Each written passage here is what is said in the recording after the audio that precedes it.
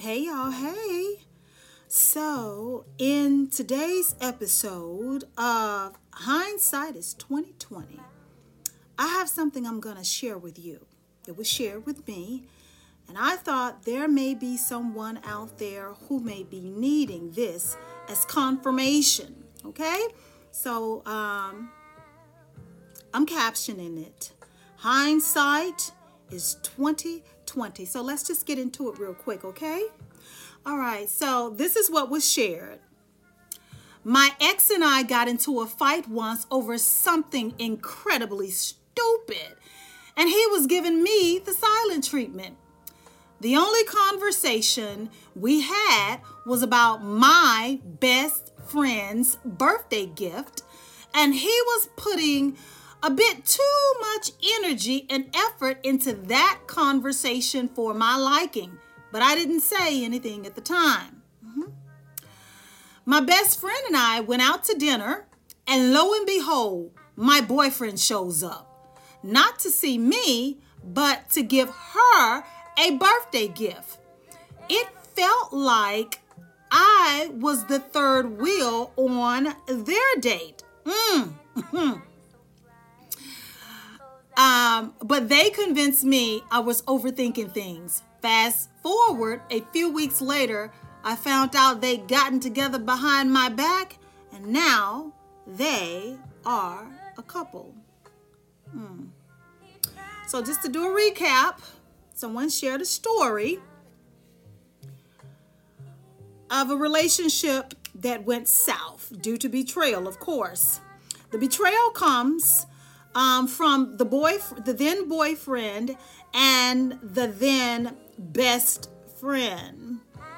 The girlfriend was having a conversation with her boyfriend about her best friend's birthday gift that she wanted to give her best friend. She was trying to decide, and the boyfriend just jumped into it, just was all in, and something inside of her wasn't comfortable with how much energy and effort he brought to the conversation, and he started giving her the silent treatment. So she takes her best friend out for a birthday dinner. Her boyfriend shows up not to see her, but to present her best friend with her birthday gift.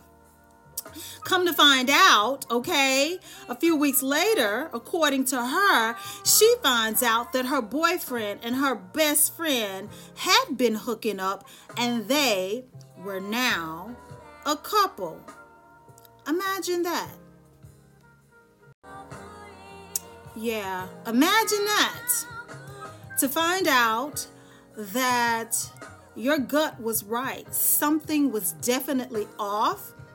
Your then boyfriend was putting a little bit too much effort into your then best friend's birthday gift, and they both were gaslighting you. This poor beautiful soul said that when her boyfriend showed up to the birthday dinner, they both tried to act like she was making more out of things than was, that she was making more out of the situation than it really was. And she discovered that the two of them had been hooking up and that they were now a couple. Her best friend and her boyfriend backstabbed her and got together while she was with the guy. I want to say the moral of the story is the moral